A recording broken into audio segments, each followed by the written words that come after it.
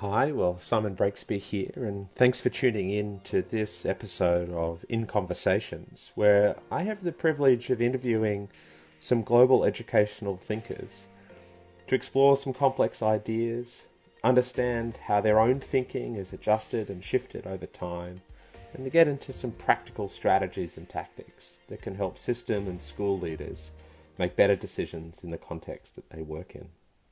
And today, I've got the great fortune of having a conversation with Richard Gerver. Many of you might know of Richard's work as the head teacher from Grange Primary School, where he led a pretty impressive transformation effort over about 7 years. Richard has now moved beyond his time working only in a single school. He's been working over the last decade or so with both educational organisations and leaders in other sectors to explore more effective approaches to leadership, change, and in cultivating creativity. So I hope you enjoyed this conversation I had with Richard. Obviously, we're having this conversation about change at a pretty unique time as we all seek to try to navigate the implications of COVID-19 both for the educational systems that we work in and in our own personal and family lives. I think you'll find that there's a lot of richness in our conversation as Richard explores his own leadership journey and experiences, some of the ways he's tried to synthesize and sense-make more effective approaches to change, and as we both reflect a little bit about how to best lead self, our organisations and our teams during the particular challenges we're facing during this period of pandemic. So please enjoy this conversation. Richard Gerver. Well, hello, Richard Gerver. Thanks for making some time to catch up. It's been a while since we were last together, I think. We were fortunate to be working with some Canadian school leaders a little bit earlier last year, and it's a different environment right now that we're all living in. So great to catch up. And how are you? How are things? Yeah, good. I mean, it's interesting, isn't it? Context is everything. I mean, sitting there drinking a cold beer with loads of other educators and like-minded people at the time seemed great, but nothing spectacular. Now, what I'd give just to be with one other person outside of my household, right? And I'm sure the others in your household are probably feeling the same, mate. Oh, trust me, they're all frontline key workers. They're all leaving the house regularly. I think they've put themselves in harm's way just to get away from it. That's how strong they feel about it. Yeah, it's like for everybody, right? I think the things that the phases we've been through and all of the stuff and now we're in this point where we're thinking, if only we knew when it ended and how it ended, we could start to feel different. And we're all like that, right? And so I'm the same as everybody else, just trying to calibrate and recalibrate almost on maybe even an hourly, not even a daily basis. But at the same time, one of the really interesting things, and it seems weird talking about gifts at times like this, but one of the things for me, and I know for you and for everybody that works really pretty much full on, for a lot of us right now outside of key workers, to an extent, seconds have become minutes, minutes have become hours, and hours have become days, right? And actually, that's given us something we'll probably never have again, which is a sustained period of time to reflect and think. So there's a kind of seesaw thing going on, I guess. So it's an interesting context, isn't it, mate? That we were going to have this conversation about change, which I know is something that you've thought a lot about as a teacher, as a school leader, as a writer, and as a supporter of organisations both in education and outside. And here we are, and change is such an important topic anyway for educational leaders, and yet we have this different context around change. And I kind of want to explore change with you, and obviously within the context of COVID-19 and the incredible adaptation and shifts that educators are leading their organizations and teams through. But can you backtrack just a little bit and give us a quick couple of headlines of, I guess, your own career and experiences that have particularly shaped your views and thinking about, how you think about change? Yeah, sure. I mean, I started off as a primary school teacher in the very start of the 1990s, which was pre the national curriculum in the UK, pre-inspections, pretty much, go and do what you fancy with your kids. I remember working with a teacher who was my co-teacher in my first year. Yeah. She was Hillary, her name was. She was brilliant. Many things impressed me about Hillary, particularly her bouffant hair at 7 o'clock in the morning was a thing of sculptural genius. But she was one of those, and everyone who's ever worked in school will know who I mean. She is one of those ethereal old school teachers, right? And I remember her saying to me, it must have been my first or second day in the school when we were going in first term just to prepare everything. She said, and I said, "Oh, do you want to share planning?" And she said, "Well, if it helps, dear." Yeah. And I said, "Well, I've done some maths planning. Do you want to have a look? I'd really like to know what you think." She said, "No, I don't teach maths, dear. Mr. Smith, who teaches the class after me next year, is so good at maths. I don't bother with maths, dear." And it turned out she used to spend the entire year teaching the children about the places she'd been on vacation, right? So that was the first seismic shift I lived through in education was actually the rigor of a career. But fast forward, I became a head teacher at the very start of the new millennium, and took over. Which part of England was in that? Was that happening? Right in the middle, on the border of Nottinghamshire and Derbyshire. Big primary school, about 450 children. I didn't get it because I was talented. I got it because I was the only candidate. And really, they were thankful for anything breathing. You'll do, come in. And I got the job. And the reason I was the only candidate was because the school was considered to be so bad, the government here were considering shutting it down and then relaunching it, rebranding shut it down, or we'll give this guy a go, and then we'll shut it down. Well, I think that was more it. I thought they thought, this guy's so innocuous, we'll just let him mark time for the 18 months while we keep these kids in place before we decide how we're going to shut it down and relaunch it. And then we'll put a proper school principal in place. Anyway, over the 7 years that followed, the school went through a remarkable transformation. I mean, amazing people were there. It's why I fell in love with the place, right? It was one of those communities that was dormant. Amazing, kids, amazing staff, fab community. They just wanted a good school, but didn't know how to go about getting one. And so over the 7 years, we activated incredible programs of change, which people can find out about online. Yeah, I mean, over the last decade or so, I've loved, listening in, hearing the stories, reading up on the work that you've done over the time. It really is, one of those standout school transformation stories. And as you say, there's untapped potential that was there in community, and with the right leadership and approaches and team, you move things pretty rapidly, actually. Yeah. I mean, the school went from being in the bottom 5% to top 5% in 18 months. And that was just on academic outcomes, right? I mean, but the interesting thing, that's really where my whole stuff around change began, I guess, living through that experience. And I'm sure a lot of people will share this. When you're in an experience, you just think it's what you do, right? You don't, and particularly if it's either remarkable or the opposite of that, whatever you're living through, you go in every day, you do the job you're paid to do, you think you do it to the best of your ability, and you reckon everybody else must be doing the same thing. So we were living through this experience, which lasted for me for just over 7 years. And progressively, because of the nature of what the school had become, people wanted more and more from outside to learn about what we were doing. And that forced me, I guess, to start to reflect and think more strategically about, okay, what are the generic learnings from what we've done here? And so I was doing more and more of that. And it did get to a point after 7 years where my wife and my mentor, Ken Robinson, staged an intervention with me. And they sat me down one night over dinner. And I think they must have planned it. That is a powerful pair. Oh, my God. Your wife and Sir Ken. Yeah, trust me, my wife makes Sir Ken look like a pussycat, really. But yeah, no, you're right. And when those two are talking at you over dinner, you listen.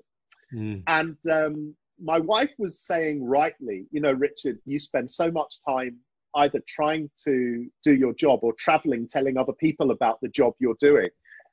We never see you. You're working, 7 days a week and more if you've got it.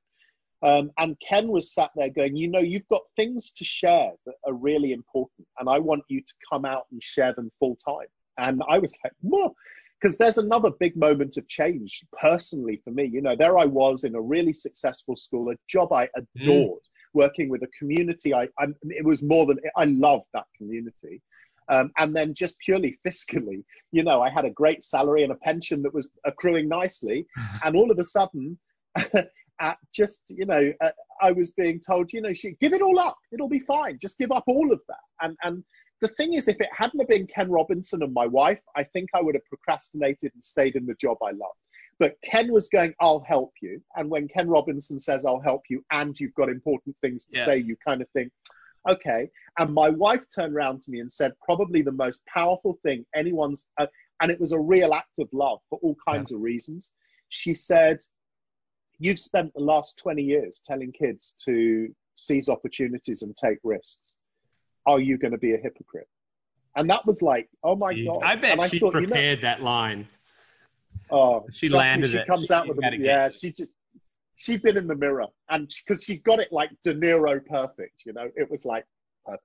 And she was right. And the act of love came from the fact that while she had a job, she's a school principal, to take that risk as a family unit with young kids, just on her part, she must have taken huge, and Ken had the confidence to believe. So anyway, we can unpick some of the I think it's interesting though, like Richard, because so many leaders who lead and a successful transformation, they're so in the work, like you were saying before, that they often don't have time to sense make the work, like to draw out the principles.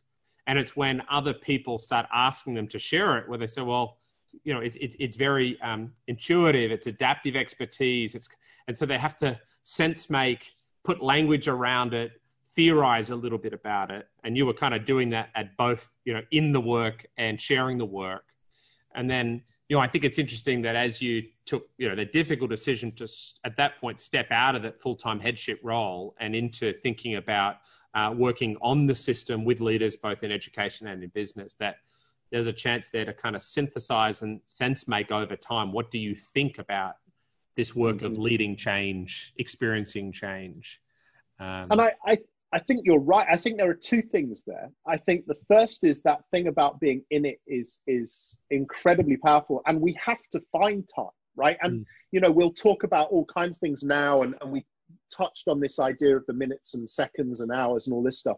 One of the things we have to find, one of the great gifts I've had, I'm no more talented or knowledgeable than any other school leader in the world. The difference is, for a variety of reasons, I've been gifted time, and I've been gifted the people to interrogate my process, which has allowed me to crystallize and understand what we all do every day, both good and bad. And then the next thing about that for me was I really began to thrive and understand what processes I'd been involved in when I'd left the school and started to step into other contexts. As you touched on, over the last 13 years, I've worked in a whole range of different, massively diverse settings across a whole range of different organizations and cultures.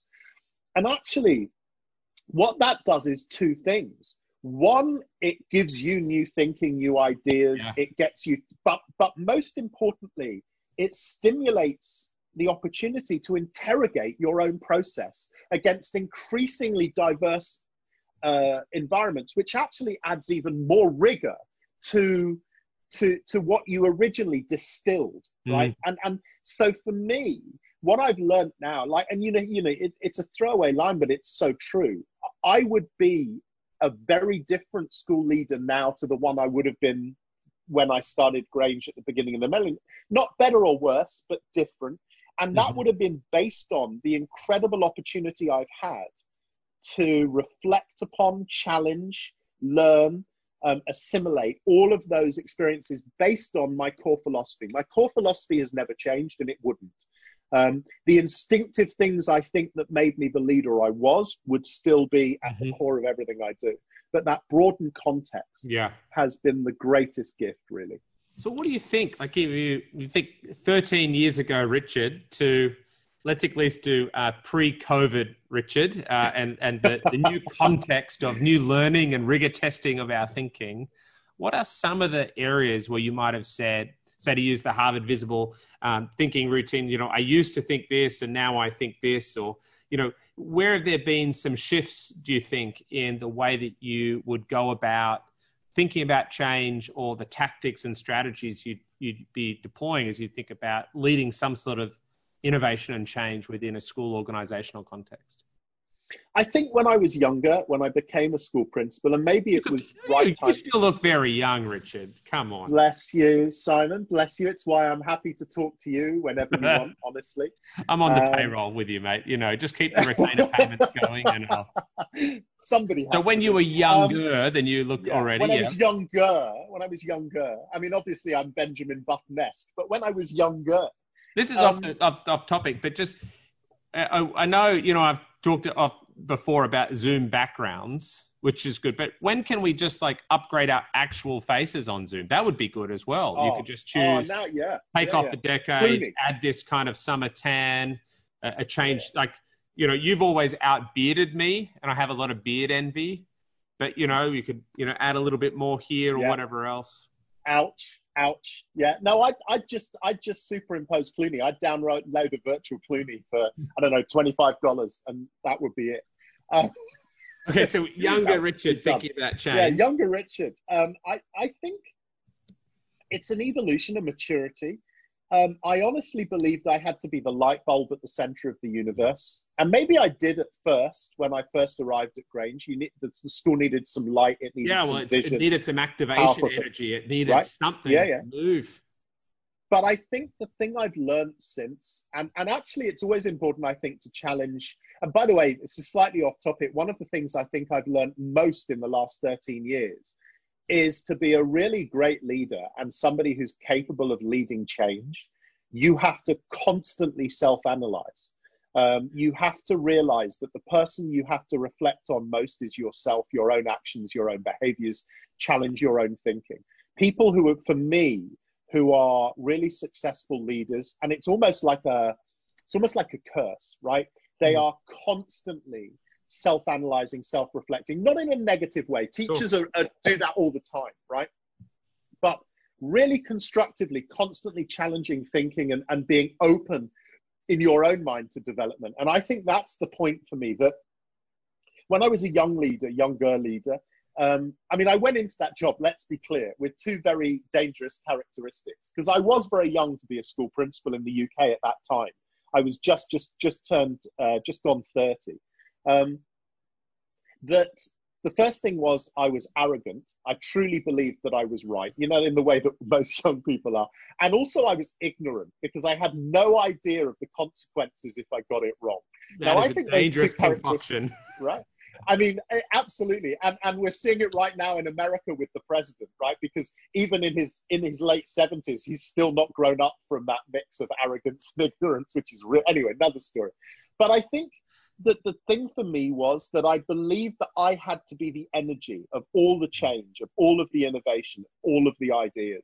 And when I look back now, what I would definitely have done differently is I would have been more explicit about developing a context for a more collegiate climate of that change, that actually the light bulb at different times could be different people. The energy could be, the drive could come from different people, different groups of people. And so I don't think I was terribly good and effective at that. I wasn't good at creating a sustainable culture of change and development that was owned in a more democratic sense by the people I worked with. So I think that's a real challenge for us, because as school leaders, we always feel this kind of sense of, I have to be proving my pay grade. I have to be proving my worth. I have to take everything on myself. I have to be at the core of everything. And I think the really true thing for me is that what I've learned over years is that great leadership is about serving the people who work with you and for you. And I think my context for that's grown. Yeah, I love it. I want to go back to that original point, pick up these two ideas, but this idea of kind of mostly reflecting on self. I think in conversations I have around school leadership, tables and meetings, so often we think about leading a change journey. So often we'll spend all this time about why are certain people not on board? What's up with them? Why can't they get on with this or respond the way we need them to? And, this idea of, yes, of course, there needs to be some sort of empathetic analysis of kind of why things aren't moving, but constantly coming back to sort of thinking, well, where am I as an actor in this change system? And the first place to come back to for analysis and reflection is sort of this idea of, well, what role might I be playing in this? How might I be needing to reflect on my own actions and my own behaviors? And that kind of starting in and out, I think takes a while to move away from always just talking about what others aren't doing. Why aren't others acting in the way that I need them to act, or I would act if I was them? And that very external analysis. I think that's a really interesting point. It's a really interesting one, isn't it? Because I think it's something that actually is in any really great educator possesses that. Because when you think about it, great educators are constantly refining their way of communicating with their students. So a really good educator doesn't just expect universally all of their students to come to them. Yeah. A really great educator looks at the individual children. We assess why a child's behaving the way they are, why they're maybe not comprehending or understanding or taking a concept in the way we expect them to. And of course, really great educators then go back to themselves first and go, okay, so how do I alter my behavior to make that matter? And what's really interesting sometimes is, I think when we move from the classroom, those of us that decide to do it, into leadership roles in our schools, start to think it's a different art form. And actually for me, what we need to be able to do is reflect on what it was that made us great teachers and reflect on those skills and say, okay, how do I deploy exactly those same skills with the person, now the bigger classroom, the adults and colleagues I have? Because we kind of think it's some mystic transformation. And for me, it isn't. I've always contested that the really, really great educators could lead any organization in the world. And because they are experts at that human interaction, that reading the emotional landscape around them and adapting. And I think sometimes the pressure on us as leaders, the label, is that we think everyone expects us to have everything at our fingertips, right? Yeah. And I think vulnerability is one of the most powerful qualities of a leader. And so too of a teacher. I love this idea of actually sometimes the transition between teacher, leader up into middle management, headship, sort of there's the teaching game and then there's the leading game. And you're actually saying, well, actually, no, at a more meta level, actually the work of moving through this teaching, learning, reflection cycles is at the core of great teaching. And so too, it's the core of great leading. Even your point before about, working out when you needed to be at the center, at the real drive, and when it was time to sort of potentially not always see yourself as the core driving energy that everything was rotating around. In a similar way, sometimes early on in a class, there's that sense early in a year or maybe a class that's not quite gelling. The teacher does sort of have to step forward into that and take some ownership and get the activation energy up, but then quickly make sure they're not becoming the sun in that galaxy of learning. Like they can't be, in that solar system, they can't be that center that everything else is spinning around. There's got to then be this transition of ownership and shared work with the class. And clearly a similar type process sometimes has to happen in a school transformation journey. And I think there's probably some, difficult decisions about when the leader moves forward and spends a bit more time in driving it and taking responsibility and being, the core energy within it. And then when to choose to move back a little bit, distribute teams in and bring about that sustainability outside of your own personality and charisma and drive. And I think, I think that's absolutely right. And it was when, in all seriousness, when I started to reflect very seriously about, am I ready to move on from this school? Am I ready to take this step? For all the things that Ken and my wife, Lynn, had said to me.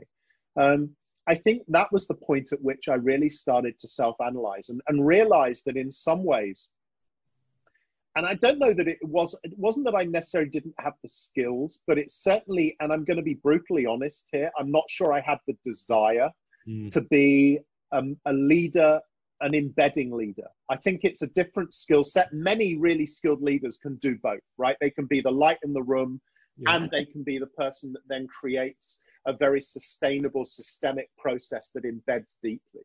And for whatever reason, I knew that I was in serious danger of starting to ask my community to innovate for my own sake, for my own enjoyment, for my own entertainment.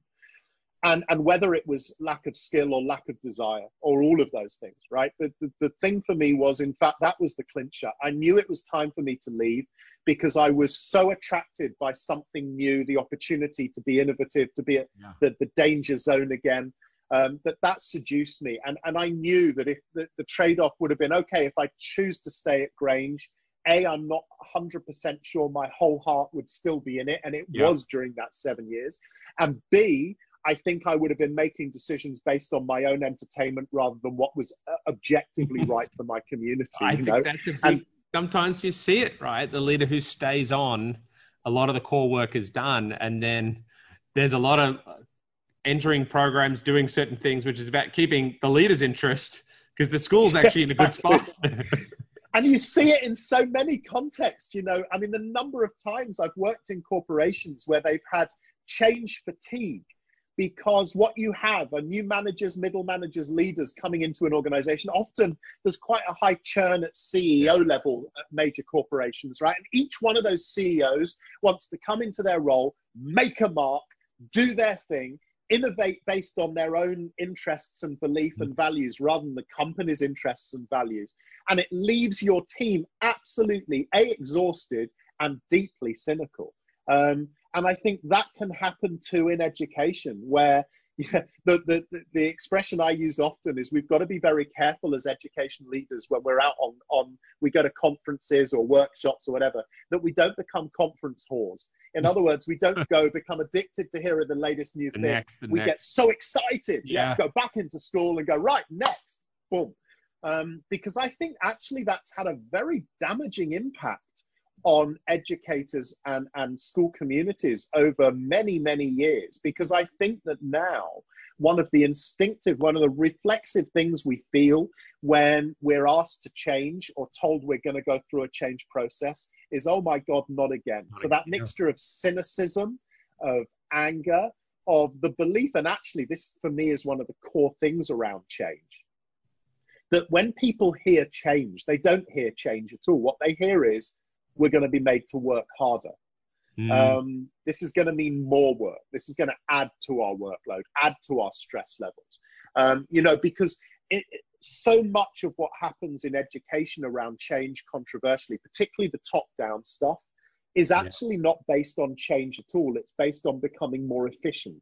And there are two very different things between the way we perceive a drive towards efficiency, which is very much a kind of Taylorist vision of the industrial age, versus the idea that change should be somehow linked to innovation and development. And we were talking before we started recording, this idea in many ways that then leads down to the way I distill it is the difference between reactive change and proactive change, right? So we spend most of our lives experiencing change at a reactive level. And what I mean by that is it tends to always end up being more focused on actually doing what we've always done, but more efficiently. Yeah.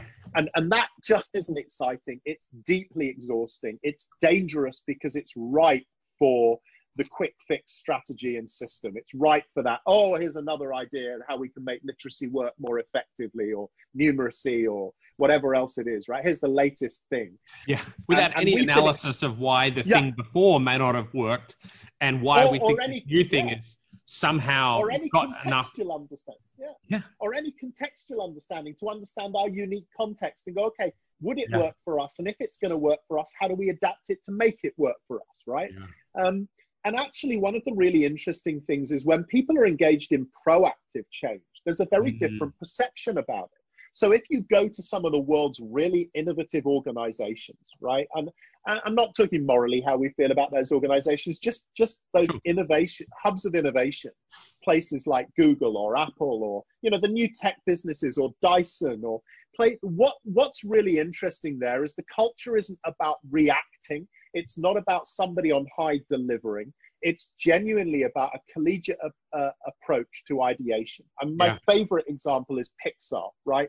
Mm-hmm. Where from the very fabric and design of the building, where when Jobs and Lasseter redesigned the Pixar offices, they put a massive great atrium at the hub. People can see it online. It's fabulous stuff. And there are documentaries about it. But what they did was they created this social space at the hub of everything, because they wanted to force people to come together. And they wanted to force people to come together because they just wanted them to share their experiences and ideas with each other, and then harvest those ideas and grow them upwards rather than implement them downwards, right? And so when you talk to people who work at an organization like Pixar, nobody leaves and everybody loves it. And everybody describes it as the most exciting, dynamic environment to be in. Because that change doesn't feel it's being done to you. And they're not going, we've got to make Toy Story 4, make it happen. Yeah. Right? What's happening is it's coming the other way and make it exactly the same as Toy Story 3, but better, right? It comes from a different it's so different, place. isn't it, to like the dominant models of educational change, particularly system change. You know, you think about, you're describing something where someone's creating an environmental context for ideas to interact, to form. And then as they kind of form and germinate, they get moved up and they're sort of up, and then they get enabled to, you know, make that happen. And if we think about all sorts of diagrams of educational system change and delivery, they're always drawn as someone up here making decision, arrow through implementation, you down there, make sure you deliver your bit with fidelity. And if you don't, and the data doesn't change, I'm sure it's your fault, not my original plan up on this end. And, you know, even though that's more system, there's no doubt as well that part of that kind of the way of working around change then can seep down into how, you know, those of us who are in school leadership roles and others think about, well, how do I get change done? I come up with the answer, and then I try to get everyone to buy in and implement, rather than you're talking about more of an organic process. And you know, two things you said there, I think that really important. One is time. You know, change, cultural shift and change takes time. You can't do it. You know, this idea that, okay, so when we've got to have that implemented by August, we've got to have that implemented by January, right? You can't impose. You can bring the rigor in later, but you can't impose that as a point of connection at point one, because that means the process becomes artificial. And the second thing for me is the fear of failure that pervades education at every level. That change is messy, and it should be, because any form of investigation, any form of research is messy. Yet we seem to perceive research as clean. And I mean, let's just look at COVID, right? Where we've got people who are outside of the scientific community going, yeah, but when will there be a vaccine? Yeah, well, what will that vaccine look like? And when will there be a prophylactic? And what will that prophylactic look like? And the scientists are kind of going, well, we reckon we've got 80% certainty of this, but there's a whole lot of things we need to, but when? And of course, the scientists go, we can't tell you, right? And that to me is a perfect example of what really great innovation looks like. You know, you cannot turn around to those scientists and say, we need a workable vaccine by September the 1st. You might have a vaccine, but it might not work. It might have loads of flaws, and it might collapse within weeks, right? So one of the things we need to learn lessons from is the perception that research somehow is clean and it's always correct. And actually, change isn't like that. And one of the real powers for me, and one of the real challenges, is the confidence for leadership to have that change is messy. We need to allow failure, because actually it's at those moments of failure that we learn the most. That's when we actually develop our model better. That's when we learn and build and strengthen. I think, it's a bit like... Well, is it like there's no one ever does a media release about the scientific lab that had another failure this week, right? Or Exactly. when I was doing my doctorate work in the UK and I'd have friends in chemistry or whatever else, I say, so how did the PhD finish up? And they say, well, basically I've done 4 years to say, hey guys, don't do this again. It didn't work, right? And in science, they call that data. And they publish stuff. Like they say, this didn't work. And I like this idea sometimes of change in complex and people-filled institutions of leaders. Look, I'm an ex-high school science teacher, so I think about hypothesis testing. Like, I've got a kind of hunch or an idea. It's thought out about what I want to do. And what I'm going to do is I'm going to go out into the world. I'm going to test that idea. And I'm going to get some early, evidence and feedback about not whether it worked or not, but what's kind of working, what's not kind of working. And then I'm going to reflect on that and I'll take the next step. And as you say, it's not linear. It's messy. It's iterative. Sometimes you work for a while, you get a lot of, things that you're doing that aren't working out. And then suddenly you crack something that works and you get this sort of punctuated equilibrium where you can take off at a rate. Yeah. As sometimes I say to leaders in our network, I say, you've got to fall in love with the human messiness of this process. You have to love the process more than getting to the final outcome. And if you can fall in love with the process of this human complex messiness, that'll mean that you can enjoy all the ups and downs of this work. But if you're stressed about hitting the target, the final number, I just think it lands people in a state of real fragility, because then they're always worried about the next data set coming out. They're always worried, did I get the growth I need to?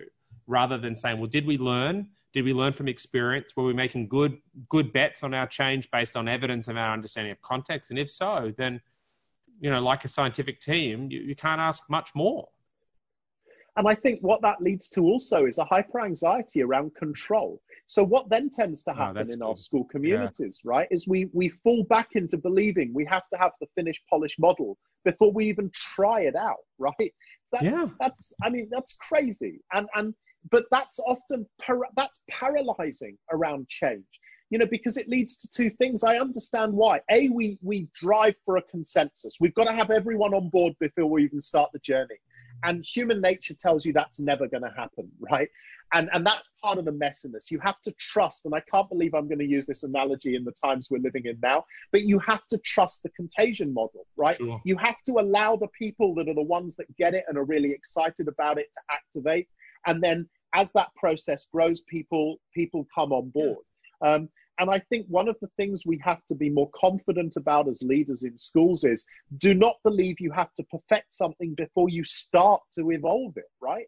They do. They're as someone who spends a lot more time in kind of system and policy work now, I don't know what I did wrong in life to do more of that stuff, but it's fascinating. And what I've seen in all the systems is over the last half decade or so, the systems are now providing the public schools with, they'll say something like, we're being open on the what, but firm on the how. It's been this kind of phrase. It sounds good, doesn't it? But then what it means is they're being very prescriptive of the planning processes that leaders need to kind of go through. And they're moving to often 4 or 3 year planning processes where people have to, at the front end, articulate, what am I going to do? How am I going to do it?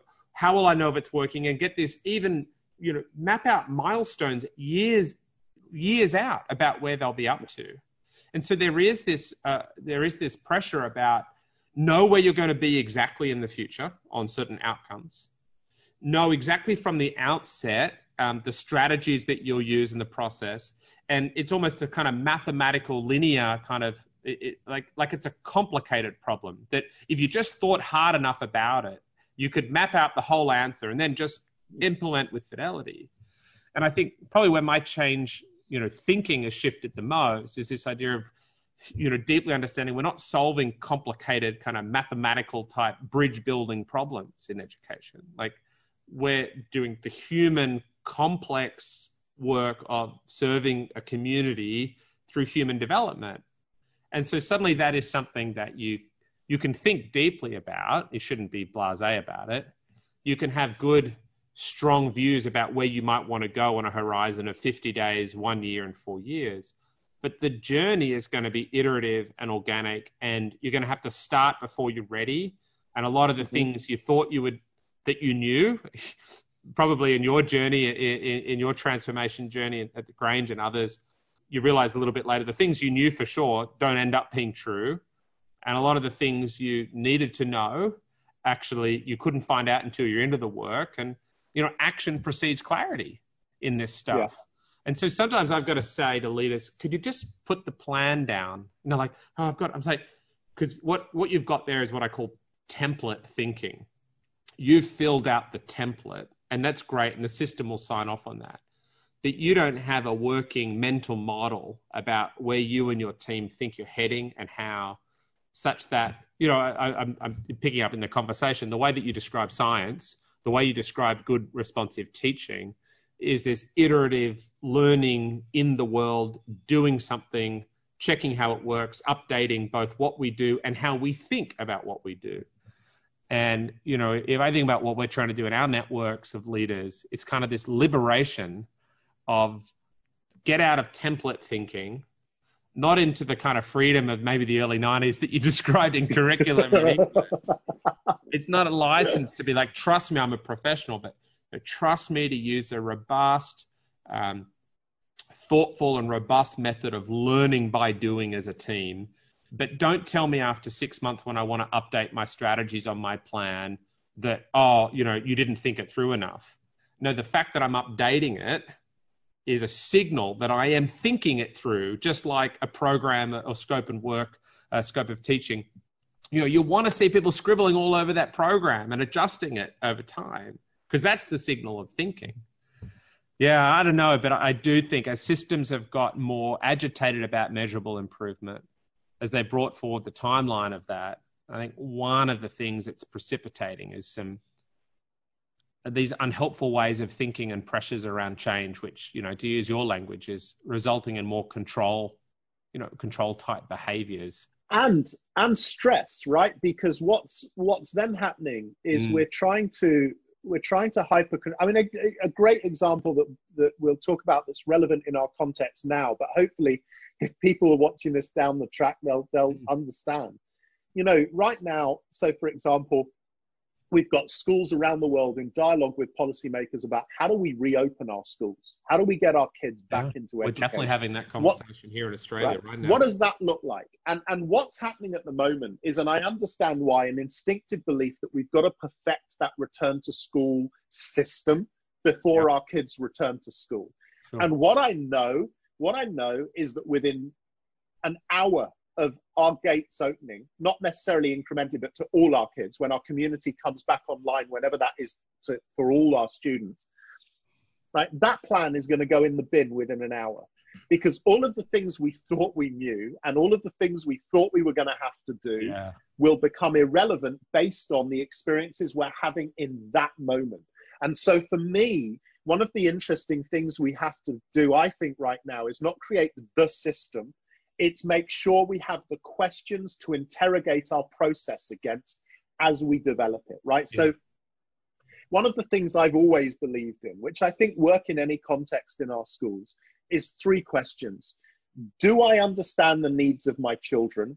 Am I meeting the needs of my children? How do I prove that I'm meeting the needs of my children, right? And for me, that's what I'd be doing right now. I would be starting on question 1. I would be doing the research into my school community, every child in that community. And I know schools are doing an unbelievable job in staying connected where they can with their kids, right? But that's the research base, right? Do I really understand what our children are living through now? What shape are those kids going to come back in? The ones that have experienced loss, the ones that maybe have experienced a family where their entire life has changed because of economics and a job loss, whether some of those kids are loving the opportunities they've had to free range their brains, because there will be those kids. The kids have been in environments where they, on the flip side, have experienced an abusive house anyway, but in more intensity. And all of those things together, right? We can't second guess that. And we can't second guess how each and every one of those children are going to respond. And on top of that, we can't second guess how our teachers and teaching assistants and admin staff on return are going to feel, and the context of the orbit they've been living in too, right? So if we try and create a step-by-step, we're going to do this in hour 1, this on day 2, this on day 3, it's going to go in the bin. What we have to start doing is asking the right questions, and then interrogate our process as we go along, and be prepared to adapt and innovate. We've got to have space. And so, in my work, I've often used the concept of agility or staying agile, in this. And really, I see that as intelligent response to the situation you're in. Like agility is not just speed, it's responsiveness, but it's also situational awareness. And it's this combination of I know where I am and then I'm responding to that. And when you apply this to plan, one of the ways to liberate yourself, I think, is to do lower resolution plans. So like you want a loose architecture. If you get down to too much detail, high resolution plans, it's very hard to kind of learn in and through the doing. And so, what are the big bits that we put in? Then you get into the work. And then as you get into the work, you're able to restructure first, and then you can go into the detail. I heard another way of describing this is kind of chainsaw before scalpel. I like this idea of like cut the big bits out right now, but some of us, when the school hasn't even started back or another change to, we want to get right down to the detail when actually you can't, in complex human organizations, get down to some of that detail until you get into it. And being okay with that ambiguity, I think, is less about feeling like you're smart enough to know the answer, but saying, I've got the systems of learning as a team that we can learn our way into an optimized answer quicker because we're getting these feedback loops, right? And trust, right? Trust is at the heart of that. Having trust in your community to do that. When you look at one of the great challenges in elite sport, is not something I've had much personal experience, actually. I'm still waiting for my rugby career to take off, but maybe in the next decade. But when you look at it, what you see, one of the great challenges in elite sport around coaching over the last 30 or 40 years, and in some sports it's moved quicker than others, is an over-reliance on the coach to problem solve, right? So there is a lack of trust of the bad coaches, and this is at every level, but you see it at elite level, right? Bad coaches do not trust their players to do the right thing on the pitch, right? So they over-engineer, they over-manage. What that does, of course, is it removes the confidence in the team on the pitch, because they then are wholly reliant in the coach, but that comes from a lack of trust. And then, of course, as soon as there's a problem in the middle of the field of play during a game, the coach can do nothing. But the players are stood there going, well, coach, what are we supposed to do now? And the whole thing falls apart. And that stems from trust, right? Yeah. And in elite sport, the greatest coaches, when you talk to them and you talk to the people that have played for them, the first thing they say is, well, she trusted us. He trusted us. And trusted the decisions they were making, and that they made the right call at the right time. And if it went wrong, we'll review it later. But we've got to allow the players, the team. Exactly. It's very, like, when you think about agile teams, one of the things is like empowered autonomous teams. Like, part of an agile transformation, when you're thinking about an organizational agility, is about the teams that feel like they really are backed to give it a go, to find answers, not, given some autonomy, but basically managed by targets and delivery chains and the rest of it, like proper. And, I think one of the little experiments that's being run right now, because so many teachers are working remotely and middle-level leaders are working remotely and others, if you like, coach isn't around as much, walking the corridors and other things. And I think I'm seeing incredible levels of innovation and ways of working as people have kind of looked to the left, looked to the right, and thought, here I am, I'm home. I might be teaching from home, leading from home. Hey, how about I try this? How about I do this? How about we mix up the way of working in this way? And, I think that's been a really interesting thing to watch, the forced structural shift of remote schooling, not so much just for the students, but for the educators and for those who've experienced trust and autonomy. And well, sorry, go ahead. Go. Yeah, no, I was going to say, for me, that rounds off. I mean, it's a perfect highlight, because we have tended to operate top down, right? Which is very much about what I call the assumption of incompetence. And that's true of most traditional organizations, and education has been very traditionally set up. So from policymakers down, right, we assume incompetence, that our school leaders are incompetent, our teachers are incompetent, our students are incompetent. So what that leads to is a hyper-managed, hyper-routine environment, right, which is what a traditional school has felt like. What's happened because of COVID is a lot of those shackles have been broken, and not as a conscious decision, but we've had to move away from the hyper-controlled environment of the assumption of incompetence to one where we assume excellence because teachers have had the freedom. And what we've seen, and one of the galvanizing things we need to remember as the world returns to whatever shape it returns to next, right, is the vast majority of teachers, when they've been asked to step up to the plate and innovate and develop new ways of working, whether it's with individual students, with groups, whether it's online or through human relationship over a phone or whatever else it is, right, they have been exceptional because they've been asking the right questions, they've understood the problems and challenges, and they've responded to them. And no doubt, the way a teacher was teaching 4 or 5 weeks ago at the start of lockdown has evolved since, because they've been through that process of research and development. So one of the things I think we have to have greater confidence in, as and when the world gets back to any kind of system, we have to remember that our teachers and our school communities and our kids, by the way, I mean, how incredibly resilient and adaptive have they been? And of course, in Australia, you kind of had a horrific warm-up to this with the bushfires and the school communities that were impacted. Like, I'm sorry, again, my analogies are really bad, but you know what I mean, right? It was like a preparation. And what we've seen exhibited during that is we need to assume excellence. Our kids stepped up to the plate. They were phenomenal. Our teachers stepped up to the plate. They were phenomenal. Our school leaders have stepped up to the plate and been phenomenal.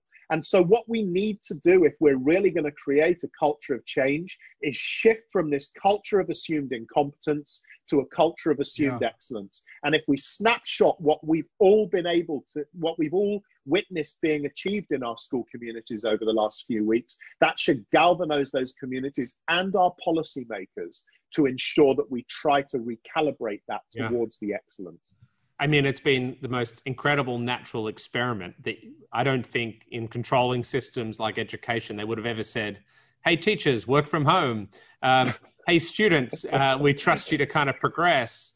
There's been this unbelievable given over trust because they just had to, a removal of the hierarchies that not only run culturally, but the physical buildings you mentioned Pixar before, but the physical buildings themselves, like, I can always be checked up on. There's, the big office is here still. The head teacher, the principal walks down, looks into classroom. Am I where I need to be at the right time? School assembly is called. A few teachers are late. They get a bit of an eye. You need to be here to model the right things. And, there's these institutional norms, right, that have just been paused and challenged for a period of time that you could never imagine a kind of change agenda that was a kind of, desirable kind of, hey, let's do this because we care about it so much that it could have been pulled off. We needed this burning platform. And I think, I love, I know you've probably got to go and I appreciate the time, but to close out as we think about this and as you've taken us into, I guess what those of us, let's say, who are at the moment not on the front line, you said before your wife is still, each day right now leading a school community. You and I aren't doing that work. And so we've probably got a little bit more bandwidth right now to think about the deeper shifts that are actually going on while our colleagues are operationally, surviving and trying to thrive through all of this. But, as you think about whether in an Australian context, we're probably going to get back to school a little bit earlier than Europe and England. We're moving that way and people are talking about, this idea of new normal. And, I know we've talked before about this, the new normal, we want it to be new and better, right?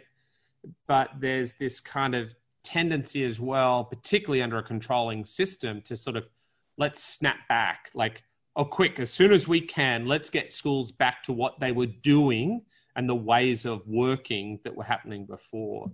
I mean, have you got any kind of thoughts about how leaders, whether it's system or school, as they come out of the crisis management, and we know many of our colleagues are still there and are going to be there for a while, but as they come out into the kind of from crisis mode to opportunity mode, like how do you want to push their thinking, or what would you want to encourage them to think through in order to learn from this incredible set of innovations that we've seen?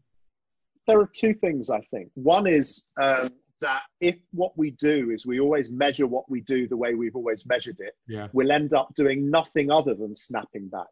You know, I often use the analogy of if you told the world's most innovative chef, someone like Ferran Adrià, right, to go and create a brand new dish, but then you said to him, but it has to look and taste just like this chocolate cake.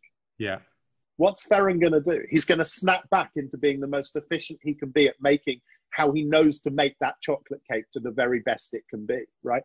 So the first is what we've talked about a lot here, is that we have to focus at a much more human level on our children. You know, we have to ask fundamental questions about what we've been living through, whether it was the bushfires, whether it's COVID, whether it was the financial crisis 12, 13 years ago. We have to look at a far more human level and go, okay, how have we done on a human level in all of those unexpected moments of shift and accelerated change, right, and challenge? How have we done? And what do we need to do better? And then say, okay, so what we need to do is focus our development in our schools on making sure our people are prepared to be better at doing that stuff. Yeah. You know, I remember when I started at Grange, one of the first fundamental questions and challenges I put to the team was, what do we want our kids to look like as human beings when they leave us, right? Because the academics are there, but let's focus on something bigger, right? Which is, what do we want them to look like as human beings? And actually, if I was in a school now or a policy level, that would be the first question I'd be asking. What do we want our kids to look like when they leave us? And more importantly than that, in a future that is clearly going to throw more and more curveballs at us, what do we need them to look like as human beings? And I think the reason it's a deliberately abstracted question is there's plenty of space. But I think what you then do is then you start to evolve strategy and system, but you start to evolve it in a new way with an open goal. Right, because that's going to change too, right? What our kids are going to need in 10, 15 years is not going to be what the kids need in 30, 40 years or whatever. So it creates a sustainable process of constant start with question, evolve strategy. Yeah, and a central question, not a tactical question. Like, exactly. What are the ends of education? What's worth developing in people? And then as leaders, your job actually is to audit your progress against your own questions, right? So one of the great roles for a leader is to, I mean, I remember Eric Schmidt saying to me, he was the executive chairman of Google for a long, long time. He said, you know, our greatest challenge was keeping our people focused on our founding vision and values. And my greatest challenge was giving my team the confidence to believe that we could continue to progress on that. You know, their founding vision to organize the world's information, make it available to everybody, and by so doing, diminish evil. So in other words, the democratization of the virtual space, right?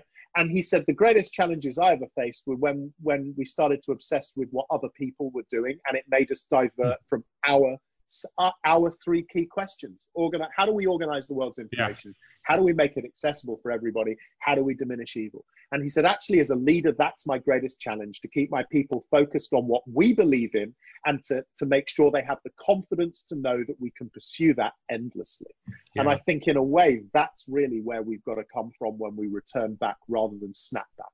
I love it. You know, I think for all of us in our individual lives, this idea of not just snapping back, going deep, and then in our family lives, you know, my wife and I were talking about, you know, what are the things we miss, like we just are longing for in certain, and we just can't wait to have those things back in human connection. But, you know, what are the things that we're going to try to keep out, right?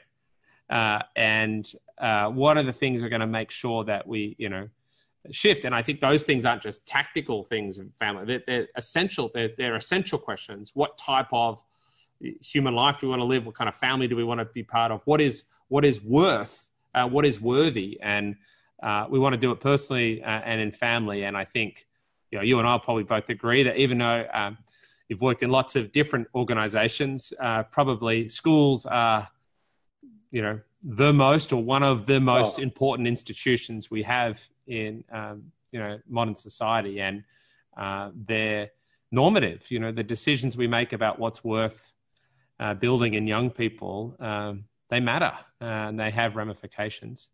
So look, mate, I know you've probably got to get going in the morning. Well, not going anywhere, sorry to rub it in, but, you might have to move from one room to another. I'm going to go and take a vacation in the lounge. Yeah, I'm loving some of those memes that are coming out. We all need a bit of a laugh in, people going on. Saw people who have a treadmill at home with a suitcase pretending to, pick up the suitcase off it and all the things people are doing. But hey, look, appreciate you spending a bit of time in conversation, sharing a bit of your life journey, the way your thoughts around change have been shaped in both trying to synthesize your actions and then take real action to transform a particular organization, a particular context. If people out there wanted to be in touch, mate, where would they best find you on the big wide world web? Two ways, I suppose. My website, which is just richardgerver.com, and on Twitter, which is @RichardGerver. I'm very fortunate. I think I'm the only Richard Gerver in the world. So you'll find me on Facebook, LinkedIn, Twitter. Just put in Richard Gerver. And if you find That's annoying, though, because if people don't follow you, you can't say, oh, well, they're probably accidentally following the other one, right? Yeah, exactly. Right.